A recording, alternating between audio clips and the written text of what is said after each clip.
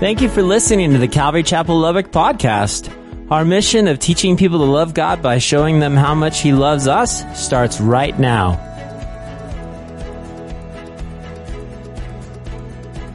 Church, in the second chapter of Revelation, the Apostle John writes this statement that I think really actually stands out, or really just sums up what we're going to learn tonight. And it's really one verse, really part of a verse. He writes this. He says, "Remain faithful unto death, and I will give you the crown of life." You can see it's very at the end of that. "Be faithful unto death, and I will give you the crown of life." Do y'all see that in verse 10? Now, I want you to think of this statement, okay? John tells us of Jesus' eternal faithfulness toward us. This is what he's saying. He's saying that God is faithful toward us, and when we're faithful to Him, He's going to give us the crown of life. Do you guys see that? Faithfulness. Faithfulness is the foundation of all good relationships. Can I get an amen? Let me say that again, because I want that to sink deep in your heart. Faithfulness is the foundation of all good relationships. If we're going to be in a relationship with Jesus, we are to remain faithful to Him throughout trials and tribulations in this life. That's really what it's all about. And if we do, in His faithfulness towards us, He will crown us with eternal life. We will be in a relationship with Him forever. Now, if you've walked with Jesus long enough, you know that this is not a very easy task. I've been walking with Jesus, and it's tough. Many people like you have encountered, guys, negative experiences because of our faith in Jesus Christ. You see, I believe we're in a culture where it's okay to profess Christianity as long as you don't take it a little too far, you understand? It's okay to have a bumper sticker and maybe listen to some Christian radio. Just don't take it too far. But when we do, when we stand out for Jesus, when we stand out and we pledge our hearts to the King of Kings, guys, think about this. As long as we're living and moving forward, we're all going to understand that there's going to be many struggles and temptations, as well as, if you will, potential threats from those who actually hate God.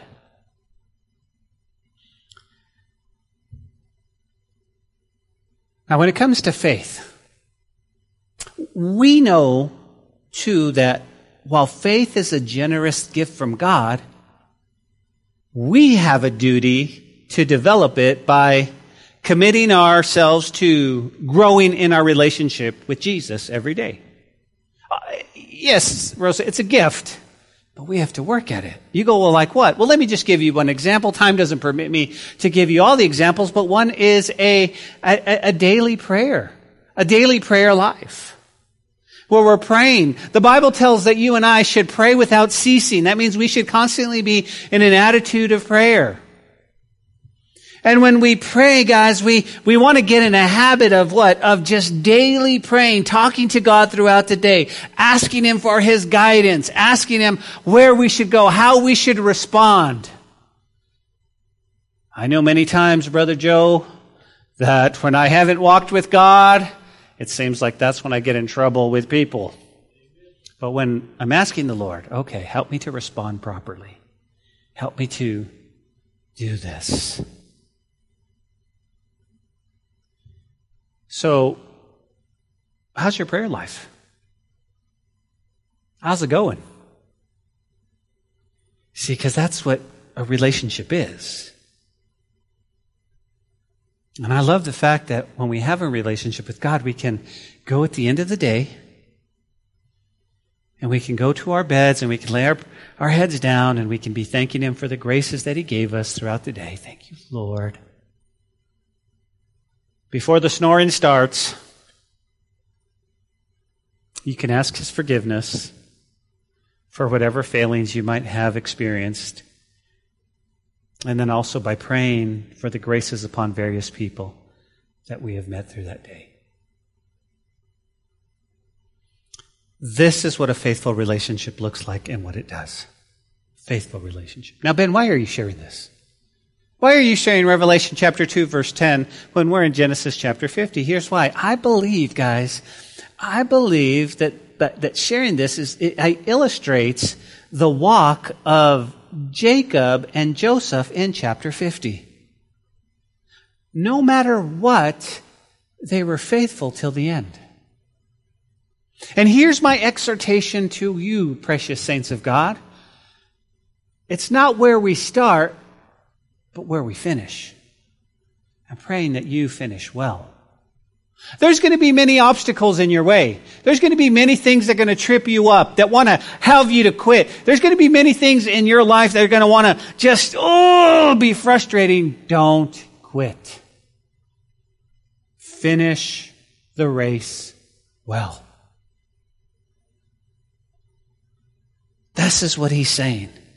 This is what I believe. No matter what.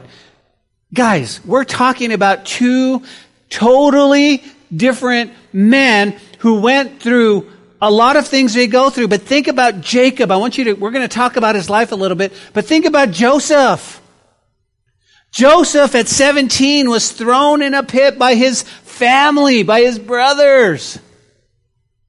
And if that wasn't enough, he's dragged out and he was sold to slavery. The Midianites coming, see ya, wouldn't want to be ya. Let me have a little bit of cashola in my pocket. Bye, Joe. And there he goes. And if that wasn't enough, poor Joe ends up in prison because of something he didn't do. Joe. That's enough to call it quits. That's enough to say, I'm done. That's enough to say, I'm out of here. That's enough to say, God, this is what you do to guys like me. I'm just trying to serve you. I'm just trying to love you. I'm just trying to follow you, God. The Lord reminds us there are real people in the Bible, and they had real struggles. But they were, help me church, faithful till the end. They were faithful. They remained faithful. Now, think about Jacob. Think about Jacob. Everybody put your thinking caps on. In the final two chapters, as we came to the end of Jacob's life, he's very, very old. Jacob knew his time on earth had almost come to an end. And don't you just love that? Don't you just love, you just know this is it. Okay, I've lived, I'm 147. See, when it comes to death, guys, it's the ones that are unexpected that hurt the most. But Jacob knows. He knows. And so what does he do? Before he dies, he says, man, I want to say a few final words to both his sons and Joseph's sons. Now, let me encourage you. We may not have that deathbed opportunity. So what should I do? Guys, say those final words to the people you love now. Tell them you love them. Tell them you forgive them. Tell them you were not a good dad. And that you are sorry and that you'll make it up. And how wonderful that would be if you made it to 147 and you had all your family around and you were able to say, this is you and here's you and here. But we live in such a different world. You go, Ben, what are you doing? I'm encouraging you guys to just to live at peace with people even today.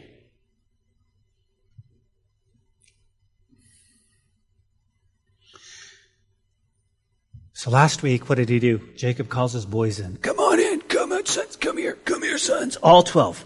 He started, Reuben, you're the oldest. And he went all the way down to Benjamin. And he gave them both blessings and cursings. You know, Reuben, you're unstable as water. You're unstable as water, Reuben. You're not stable at all, man. And he comes all the way down. And so he utters these prophecies. And if you recall, remember we looked at Hebrews real quick, but it said that Jacob was sitting up in his bed with his feet on the floor, leaning on his staff. So he was in bed, he's dying of getting old, but he gets up and he's leaning on his staff in bed, and he's blessing the boy. You guys got that mental picture in your mind? And I thought it was very interesting. Why? Because when he's finished, he drew back his feet, he went back into bed, he breathed his last, the Bible said, and he was gathered to his people. I don't know about you, but I think that's a cool way to go out. Hey, let me bless you. I get you. God love you. God bless you. I forgive you. Okay. Boom. To be in the presence with the Lord, right? Because the Bible says to be absent from the body is to be present with the Lord. Okay? Okay? But I want you to think about Jacob's life for just a moment. You go, how so? Jacob came out of the womb, guys, in all sorts of directions. You guys remember Jacob? Okay? He was trying to catch Esau, his brother, right? He kept pulling on his heel. I want to go out first. Later on, we see him actually running from his brother's wrath, right? You know, he stole the blessing in oh my goodness, it was a mess. And he ran all the way to Padan-aram, if you recall, and there he had to run away from his uncle Laban. We followed his life. Jacob, guys, was always running. His feet were always moving. But what I find interesting, even tonight, that the Bible said that he put his feet up and he finally found rest. He no longer needed his staff. And he spent his life running, but God brought him to rest in the end. I don't know what you're going through here tonight. I don't know what difficulties you might face. I don't know what's going on at your jobs or at your house or health issues or whatever it might be. But may I encourage you, never take God out of the equation.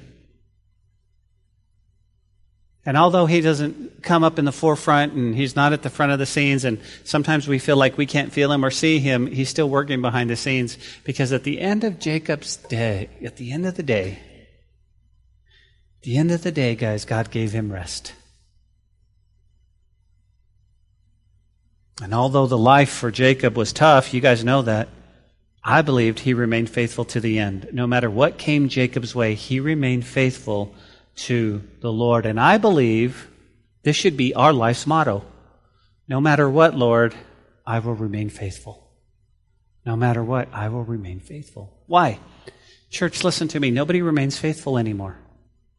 They're not faithful to anything anymore. They move and they jump from here to there and they get tired of this and that. And our motto should be, no matter what. Okay, you're all looking at me like I'm crazy. No, I understand.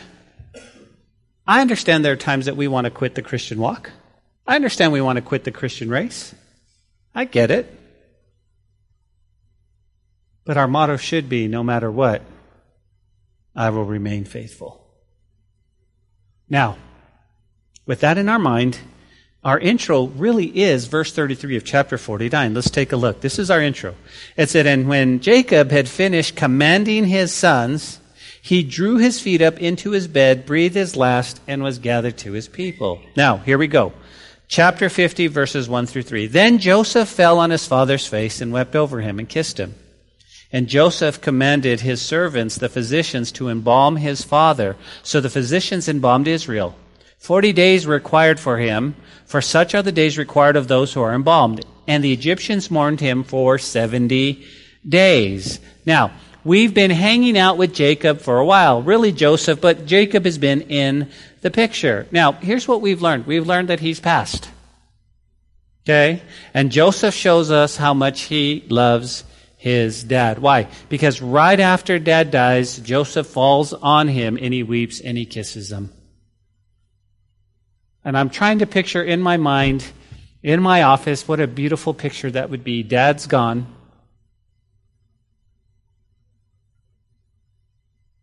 And Jacob is kissing him.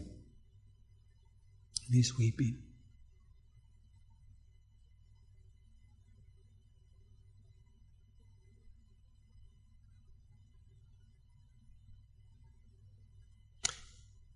I think as we can relate to this, I think we can all relate to this. It's really hard to lose someone down here.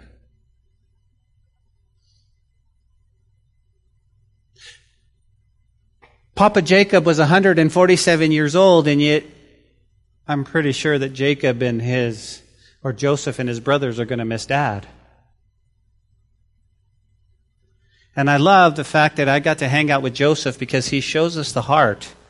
The heart, guys, that was only changed by God. You see, I don't think at 17 Joseph had the heart, the same heart he has now.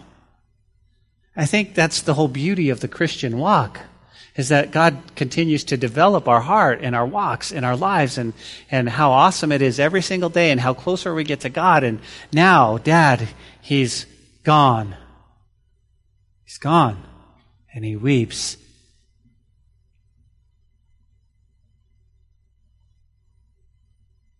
It's okay, church, listen to me. It's okay to mourn those that have gone before us. We have so many emotions when death happens, guys, that we don't even know how to do. Well, be tough. Be tough. Come on, handle it like a champ. Be tough. Okay, don't cry. Men don't cry. But it's okay to mourn because we're going to miss them. But what we need to understand, guys, is there's a difference between mourning and there's a difference to mourn, to not mourn like those who have no hope. That's what Paul tells us in writing to the Thessalonians, chapter 4, verse 13. You guys know this, but he says, now, dear brothers and sisters, I want you to know what will happen to the believers who have died so that you will not grieve like those who have no hope. What's that? For since we believe that Jesus died and was raised to life again, we also believe when Jesus returned, God will bring back with him the believers who have died. So, guess what? Losing someone on this earth is painfully hard. It's painful. Death, this side of heaven, is permanent. You don't see him again. You don't talk to them again. It's hard. But it's not like we don't have any hope. See, as believers, we know, everybody say no, we'll see him again. We'll see him again. For Christians, let me just say this. It's not goodbye. It's I'll see you later. I'll see you later. And I'm looking forward to, guys, a great family reunion in heaven one day. Well, Pastor, you need to say that. You're the pastor. You work for God. No. Here's the deal. This is how we should all be. Just excited for that great family reunion.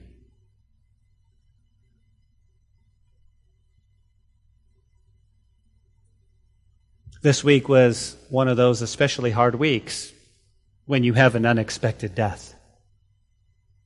And for me, it was on Monday evening when I got a call from a very close family friend, very close brother, and somebody that I loved very much took his final breath on earth. And as my friend's telling me this, and he's crying, and I'm trying to comfort him. You see, my friend who passed was born with cerebral palsy. And so all his life he couldn't speak very good, although he could communicate, and he couldn't walk, and he was in a wheelchair. And the one thing that came to mind when my friend's telling me about his death is, wow, he's running in heaven now. And he's speaking, and he's whole, and he's, wow. But on the other line, my friend's still crying. And so I understand that. It's okay to mourn down here. That's what he did.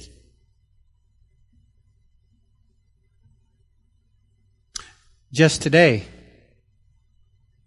another young lady who used to attend the fellowship many years ago that I've kept in contact was just messaged me on Facebook and asked me to pray for her family because her mom just took her final breath, about 3 hours ago.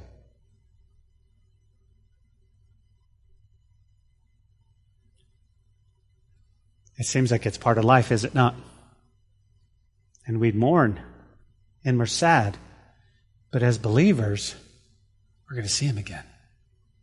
That's what I want you to take away. I want you to go, yes, I have hope. I have hope. We've all lost somebody very, very special. Very, very dear to us. We've all gone through that. As many of you know, I lost my mom when I was 18 months old. I'll see her again. I lost my sister when I was 13 years old. I'll see her again. My niece. People that are close. These are people that are close. You understand? We're all in the same family. We all go through it. And so there's nobody going here, man, you don't understand. No, I understand. And I know that I mourn, but I don't mourn like those with no hope. For I will see them again. So this great friend of mine that went to be with Jesus on Monday, I'll see him again. Now, the way I saw him in earth, I probably won't recognize him that way in heaven. It's going to be glorious. It's going to be glorious. Guys, I know I'm getting off here, but don't fear death. For the believer, it's simply a transition to be with the God that created us. So what does Joe do? Joe, he commends them. Let's embalm him. You go, why would they embalm him? He's not really Egyptian. Well, guys, the trip back to Canaan is going to take 3 weeks. Remember, Dad said, promise me that I don't want to be buried here. Bury me back where I. Well, it's going to take 3 weeks. Guess what would happen? In the hot desert sun there, guess what would happen? The body would definitely decompose. So, what I love about Joseph, guys, and if you're taking note, think about this. Another part of Joseph we get to see, I see right here, is that he thinks about others. He's others-oriented. He didn't just go, Dad died, he made me a promise, let's go. He's going, okay, so I know what's going to happen. Dad, listen, Dad, we're going to embalm you. And I promise, Dad, I promise I'll take you, but we've got to do this because I want to make sure that you make it fine. So he embalms him, right? Now, keep this in mind. It took the Egyptians a 40-day process to embalm a body. 40 days. And then, per their, just how the Egyptians did, they took another 30 days to mourn. This is why the Word of God declares, guess what? 70 days of mourning. 40 for the embalming and 70 days. Now, what I find interesting, just for my Bible students out there, because of Joseph's position. What is he, guys? He is the prime minister of Egypt, right? He's the second in command. Guess what? He had the highest level state funeral that you could have. They only mourned him 2 days less than an actual pharaoh. So it was like, wow, this is this is not this is Jacob. But then the thought came to mind. Here it is. I thought, wow, I want to live my life in such a way to impact those around me. I want to live my life like Joseph, that others would benefit from our faithfulness to God. That's what I want to do. You see, as Joseph was being faithful to God, as he kept his eyes on God, even through adversity, church, listen to me, even though he kept his eyes on God, the benefits were going to far outweigh any of that. Because, think about, the boys come and they get to live in the land of Goshen. They get the best jobs out there. And now Dad gets like the high-class funeral that he deserves. Yeah, wow. Wow. Your faithfulness to the Lord is for others. As they see that. As they see that. It goes on in verse 4 and says, "And now the days of the mourning were past. Joseph spoke to the household of Pharaoh, saying, If now I have found favor in your eyes, please speak to the hearing of Pharaoh, saying, My father has made me swear, saying, Behold, I am dying in my grave, which I dug for myself in the land of Canaan, which you shall bury me. Now therefore, please let me go and bury my father, and I will come back. And Pharaoh said, Go up and bury your father, as he made you swear." Now, the one thing, guys, I want you to catch this. The one thing that stands out from this, he's just saying, this is what Dad asked me to do. But he waits until the mourning period is over. Okay? And what I find, and I think it's so cool because we can apply this, the amount of respect that Joseph has for Pharaoh. Do you guys see that? As believers, as Christians, we need to respect our bosses. We need to respect those in authority, those who God has placed in authority in our lives. We respect the office of our bosses. We respect the office of our president. Well, I don't agree with him. We respect that because as believers, that's what we're called to do. Well, he's not doing a good job. Well, then pray for him, just like Romans says. But the point is, guys, is that when we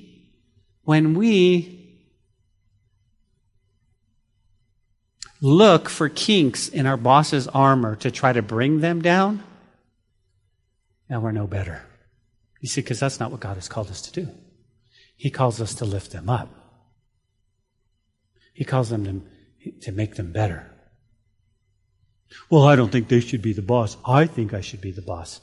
Well, are you a Christian? Yeah. Well, then you need to trust God. You need to trust God to get you in that position. Do your job, work hard, and trust Him. Be faithful. Be faithful. Be faithful.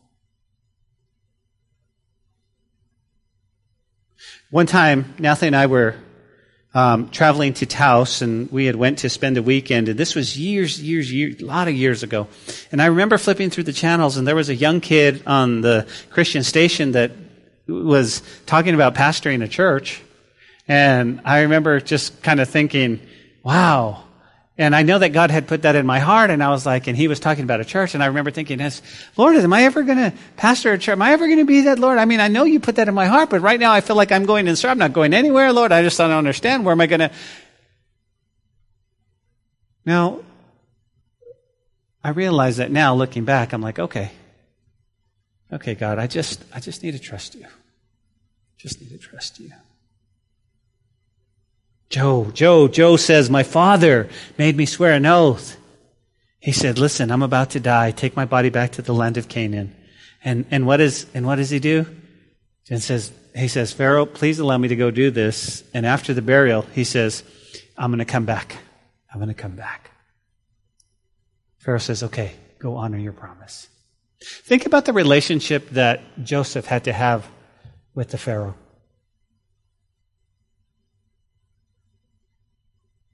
I'm pretty sure Joe was well off at this point. I'm pretty sure he could have made it in the land of Canaan. He had his family. He had all his brothers. I'm pretty sure. But they trusted each other, and Joe says, I'm going to come back. I have a responsibility. Pharaoh says, okay. Look at verse 17. So Joseph went up to bury his father, and with him went up all the servants of Pharaoh, the eldest of his house, and all the elders of the land of Egypt, as well as the house of Joseph, his brothers, and his father's house. Only the little ones and their flocks and their herds were left in the land of Goshen. And they went up with him, both chariots and horsemen, and it was a very great gathering.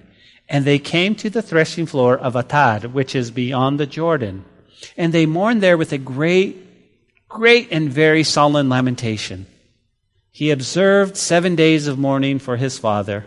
And when the inhabitants of the land of Canaan saw the mourning at the threshing floor of Atad, they said, this is deep mourning of the Egyptians. Therefore, the name is called Abel Mizraim, which is beyond the Jordan. So, what happens? He takes him back. Joseph has not returned to the land of Canaan for 39 years, guys. But he comes in with a huge honor guard. He comes in with the servants of Egypt. He comes in. Can you imagine the funeral procession in this deal? And they're carrying Dad. They're carrying Dad. And they stopped along the way. It's kind of the border, sort of Jericho, they were saying. They stopped along the way to mourn the place called Abel Mizraim, meaning the mourning of Egypt. And I started, so think about it, guys. Here's this great funeral procession, and they're like, look at basically they're saying, look at the funeral. Look, wow! Who was that dude? Oh, it's Abel Merazim. It's the mourning of the Egyptians. Look, he's embalmed. Okay. Huh. And then I started to think about this, guys. I started to think because the people in Canaan observed this funeral, and they even named the place. But then I started to think, what about us? And then Solomon came to mind. Because Solomon writes in Ecclesiastes chapter 7, verse 2, notice what he says.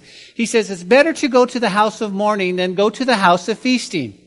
For that is the end of all men, and the living will take it to heart.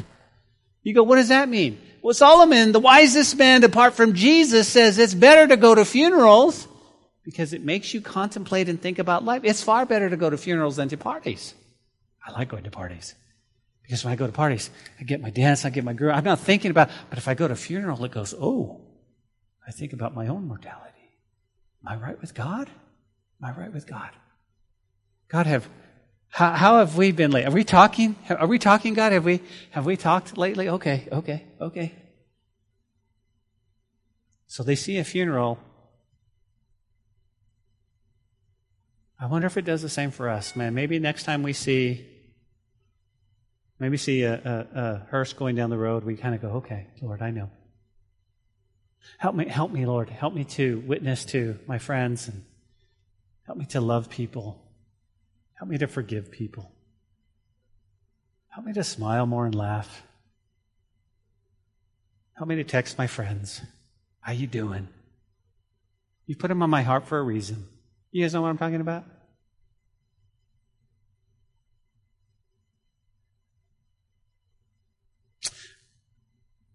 Knowing where we're headed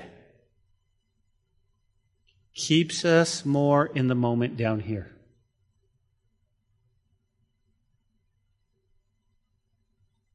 Well, it goes on in verse 12. It says, the son did for him just as he had commanded them.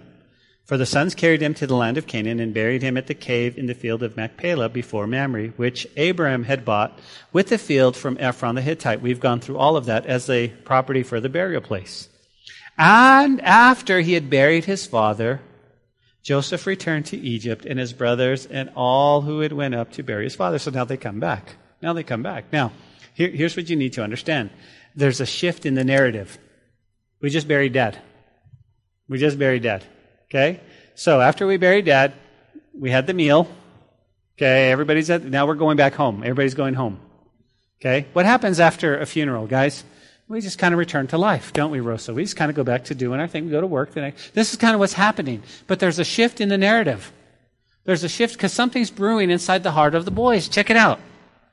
It's been said, guys, and you can jot this down if you're a fast writer, a guilty conscience is not easily appeased. You go, what do you mean? Well, look at verse 15. When Joseph's brothers saw their father was dead, they said, quote, perhaps Joseph will hate us and may actually repay us for all the evil we did to him, end quote. Do you guys see that? This is key. You go, why? Because earlier, Joseph had freely forgiven his brothers. We saw that back in chapter 45. Hey, I forgive you. Dad's dead. Oh, what if Joseph really didn't forgive us? What if he's going to repay us for everything? Whoa. See, the boys still felt guilty and still were fearful. But Joseph had experienced the grace of God and was able to be gracious to his brothers. Guys, knowing God's grace, we must not only forgive others, but we must do them good as well. Let me just say this. When you experience the grace of God in your life, you tend to extend that same grace.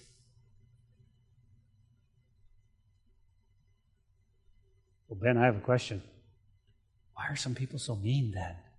I don't know if they've experienced fully the grace of God. Because you know why? There's something inside of me called pride. It's pride. And sometimes it makes me want to feel like I did something to deserve salvation. Me and God were really, really tight. I'm really good with God. I'm a pastor. We tend to feel that way when we realize that there's nothing good in us. And the God's grace is simply God's grace. And when I realize that though I was a sinner and that Christ died for me, I can freely extend that.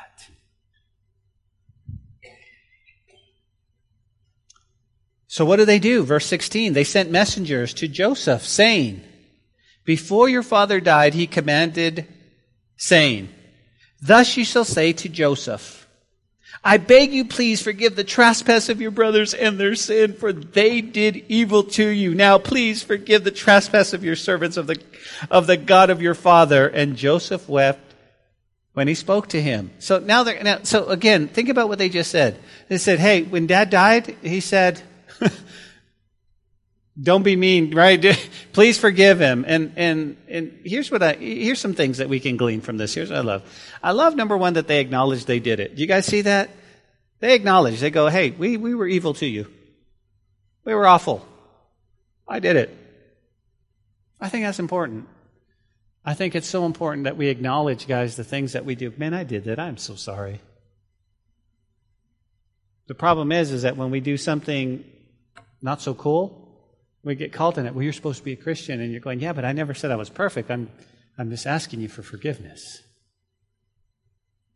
Did the boys do evil to him? Yeah. And they acknowledged it. I like that they asked for forgiveness, because they said, will you please forgive the trespass? Even though Joseph had already did that. So, again, he's like, okay, what's this from? But here's my question, guys. I don't know if you're thinking like me. Did Joseph really say this? Because I have nowhere in Scripture that Joseph actually said this. That Jacob actually said this. Did he say, I beg you please forgive the trespass of your brothers and their sin? Maybe along the line. We don't have it recorded, but I just put there, did he really? I don't know. They're coming into Joseph because they're what? They're afraid. And on that topic of being afraid, doesn't it make us do crazy things? Doesn't fear make us do crazy things? Dad's in the grave, and they're freaked out about Joseph. That's what fear does. It makes us do crazy things. God didn't give us a spirit of fear, did he? He wants us to trust him with all of our hearts. So verse 18, what happens? And then his brothers also went and fell before his face, and they said, behold, we are your servants. Now I draw your attention to the boys, because they come in, and what do? They fall before Joseph. And I just thought, what an act of humility, isn't it? They just come in, and they're just the humility of the boys. We're your servants. Once they see Joseph weeping, the brothers feel secure enough to approach him.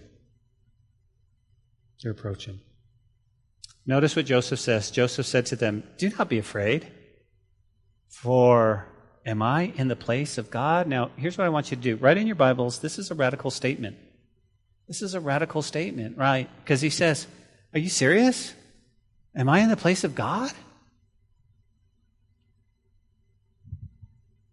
And I love how Joseph looks at life. Why? Because he's the prime minister of Egypt. Guys, you understand that? But he says, I'm certainly not in the place of God. Don't be afraid, fellas. I'm not. I think this is radical. Am I in the place of God? Now, let me step out of our comfort zone for just a moment. Let me just step on some toes for a little bit. Cool. Everybody get your toes out? Because sometimes we assume that position, don't we? We tend to speak for God. We tend to be His Holy Spirit. You should, you shouldn't, you should, you should. How come you're doing this?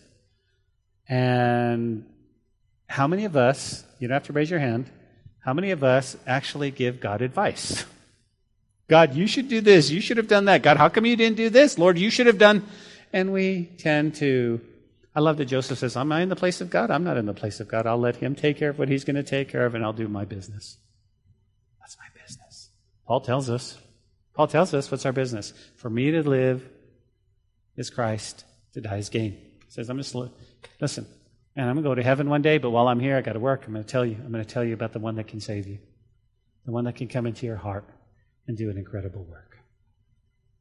Verse 20. But as for you, guys, you meant evil against me, but God meant it for good, in order to bring about to this day to save many people alive. Now, I want you to catch the statement once again, okay? Because I want you to see two truths. I want you to see two truths, Joe. Here's the truth. The truth is, he tells them, you meant it for evil. Was that truth? That's truth. You guys meant it for evil. But the greater truth is this, but God meant it for good. That's the greater truth. When it comes to our lives as believers, guys, we need to stand upon the greater truth. Why? Because the truth of the matter is, y'all are sinners. But the greater truth is that Jesus died for sinners, and He saves you from your sin, and He's got a plan for your life. That's the greater truth. Where are you standing? It's all true, but I want to stand on the greater truth. So, Rosa, next time the enemy comes and goes, you're a sinner, you go, amen. I know. But the greater truth is that that's why Jesus died. That's the greater truth. He can't fight the greater truth. Well, you're a mess up. I know. Well, you're this and that. I know. Well, you're not nice. I know. Thank God that Jesus died, because I would be nowhere without Him. You understand? I'm all those things, but in Jesus, I'm not.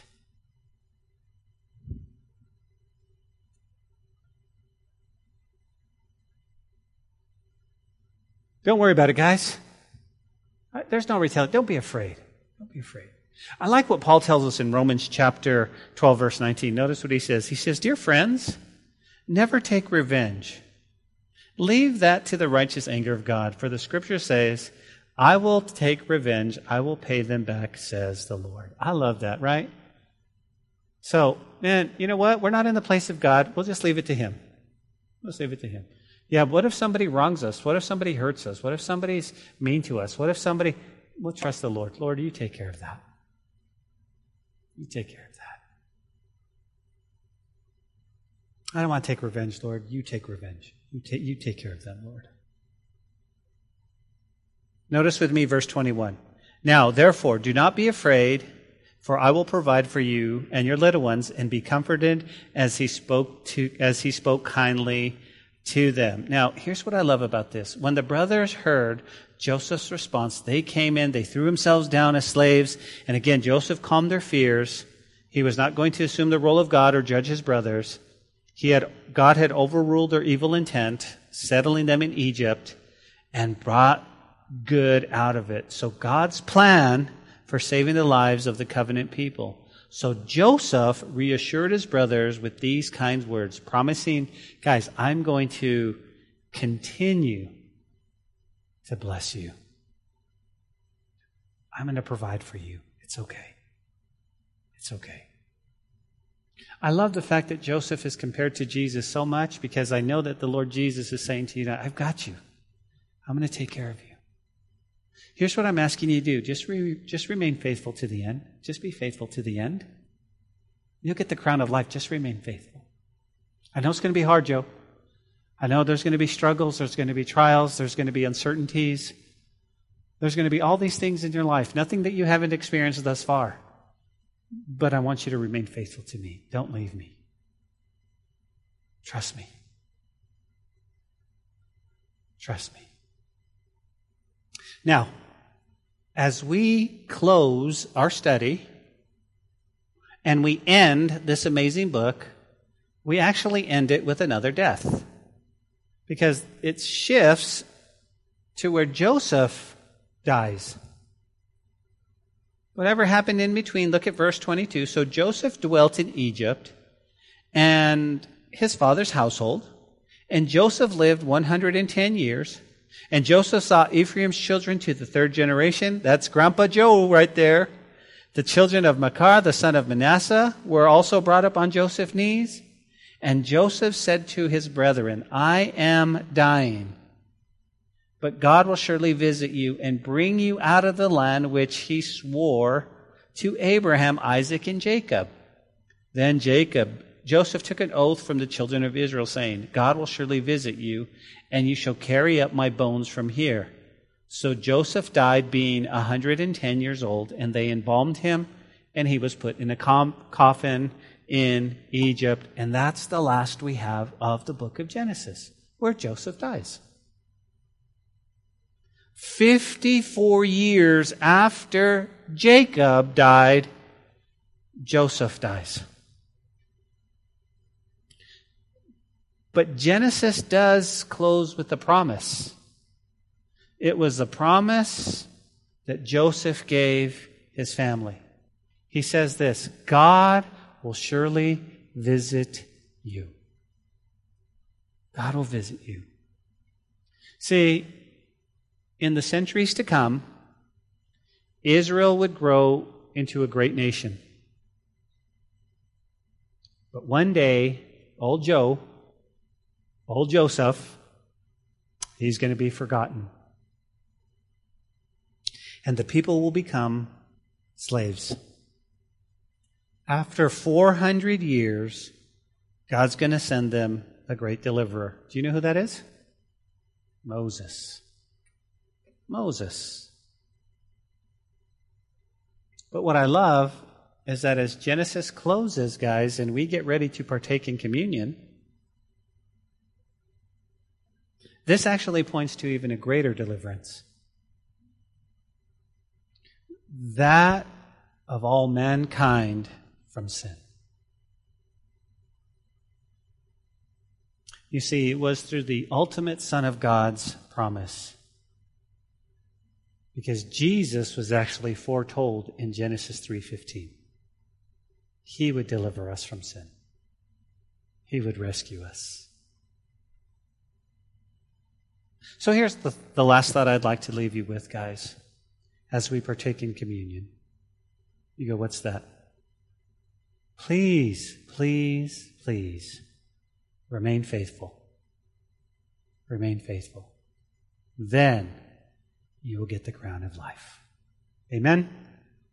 Father, we thank you tonight for your word and the truth in your word. We thank you for your great love and how amazing you are. And Lord, even now, we bless your holy name. We ask this in the beautiful name of Jesus, we pray. Amen and amen. Guys, as we come into just a time of reflection in communion, the band is going to lead us, but more importantly, as the lights go down, and this is a time for you to just get right with God. I often liken it to we come into the church, guys, and we've been walking in the world, and we have dirt on us and so forth. And here's a place where we come and go, God, I'm sorry. I've messed up. I'm dirty.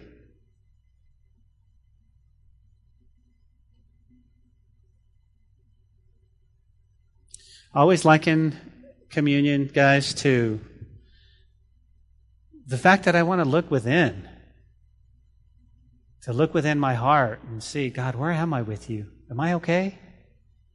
Have I walked away from you, Lord? Which leads me to always think about, Lord, where are we now? Look at the beautiful stuff you've done. And so I always look back and I'm reminded of how faithful he has been to me. And last but not least, guys, I'm going to look forward. Because right now, we just have a small group that we do communion with here on earth, but one day we're going to do it all together with him in heaven. And that's what we look forward to. And so we always say, next time in heaven, come quickly, Lord Jesus. Hey, this is Pastor Josh. I hope this message has encouraged you in your walk with Jesus. If it has, we would love to hear your story of how it has impacted you, or especially if you responded to the invitation to receive Jesus into your heart as your Lord and Savior. To get in touch or to receive more information, please contact us by phone at 806-799-2227 or send an email to calvarylubbock@hotmail.com. Again, that phone number is 806-799-2227. Also, if you want to partner with us financially to take the gospel to West Texas and the world, please click on the donate button on calvarychapellubbock.org. Thanks for listening to the podcast. May God richly bless you.